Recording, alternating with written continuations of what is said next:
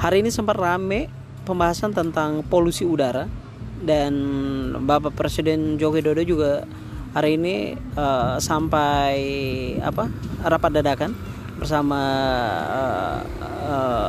pihak-pihak terkait untuk membahas masalah polusi udara, terutama yang di Jakarta. Untuk hari ini udah mencapai di taraf yang sangat mengkhawatirkan dan bahkan sudah termasuk paling berbahaya di dunia untuk di DKI Jakarta sendiri. Dan pemerintah sempat mengidekan untuk PNS, untuk WFH, dan juga kepada seluruh karyawan swasta, perusahaan swasta yang bisa bekerja di rumah, mereka disuruh untuk WFH. Dari kutipan beberapa media online saya baca, itu katanya polusi ini akibat dari kendaraan konvensional, dan bahkan pemerintah menekankan untuk secepatnya menggunakan listrik. Kita juga nggak tahu.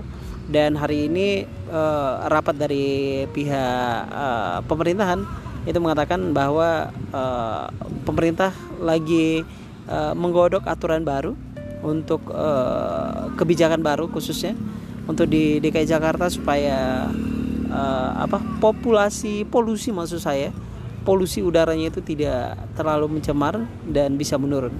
Dan dari pihak BMKG juga mengatakan bahwa polusi ini semakin diperparah karena juga musim kemarau yang sangat panjang, sudah 3 bulan, dan membuat polusi ini bertambah parah. Dan lebih mengkhawatirkan lagi adalah akibat polusi ini itu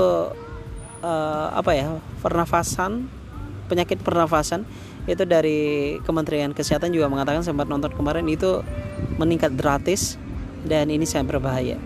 Gue juga ngalamin banget bulan-bulan ini lagi batuk, dan batuknya itu benar-benar batuk kering dan belum sembuh, dan ini adalah batuk terlama yang saya alamin. Dan mungkin karena polusi juga seperti bilang tadi, dan kemana-mana tidak pernah pakai masker di jalan, dan akhirnya sangat berpengaruh sama kesehatan. Jadi buat teman-teman semuanya, jangan lupa untuk pakai masker dan terus menjaga kesehatannya. Apalagi untuk hari ini seperti saya bilang tadi, polusi sangat berbahaya banget, dan saat sekarang ini udah masuk nomor 1 paling berbahaya di dunia. Kita berharap semoga ini cepat membaik, karena kalau nggak membaik ya berbahaya paling, ya kan. Dan kita berharap pemerintah juga mengambil kebijakan baru supaya hal-hal begini tidak terjadi lagi ke depannya. Oke.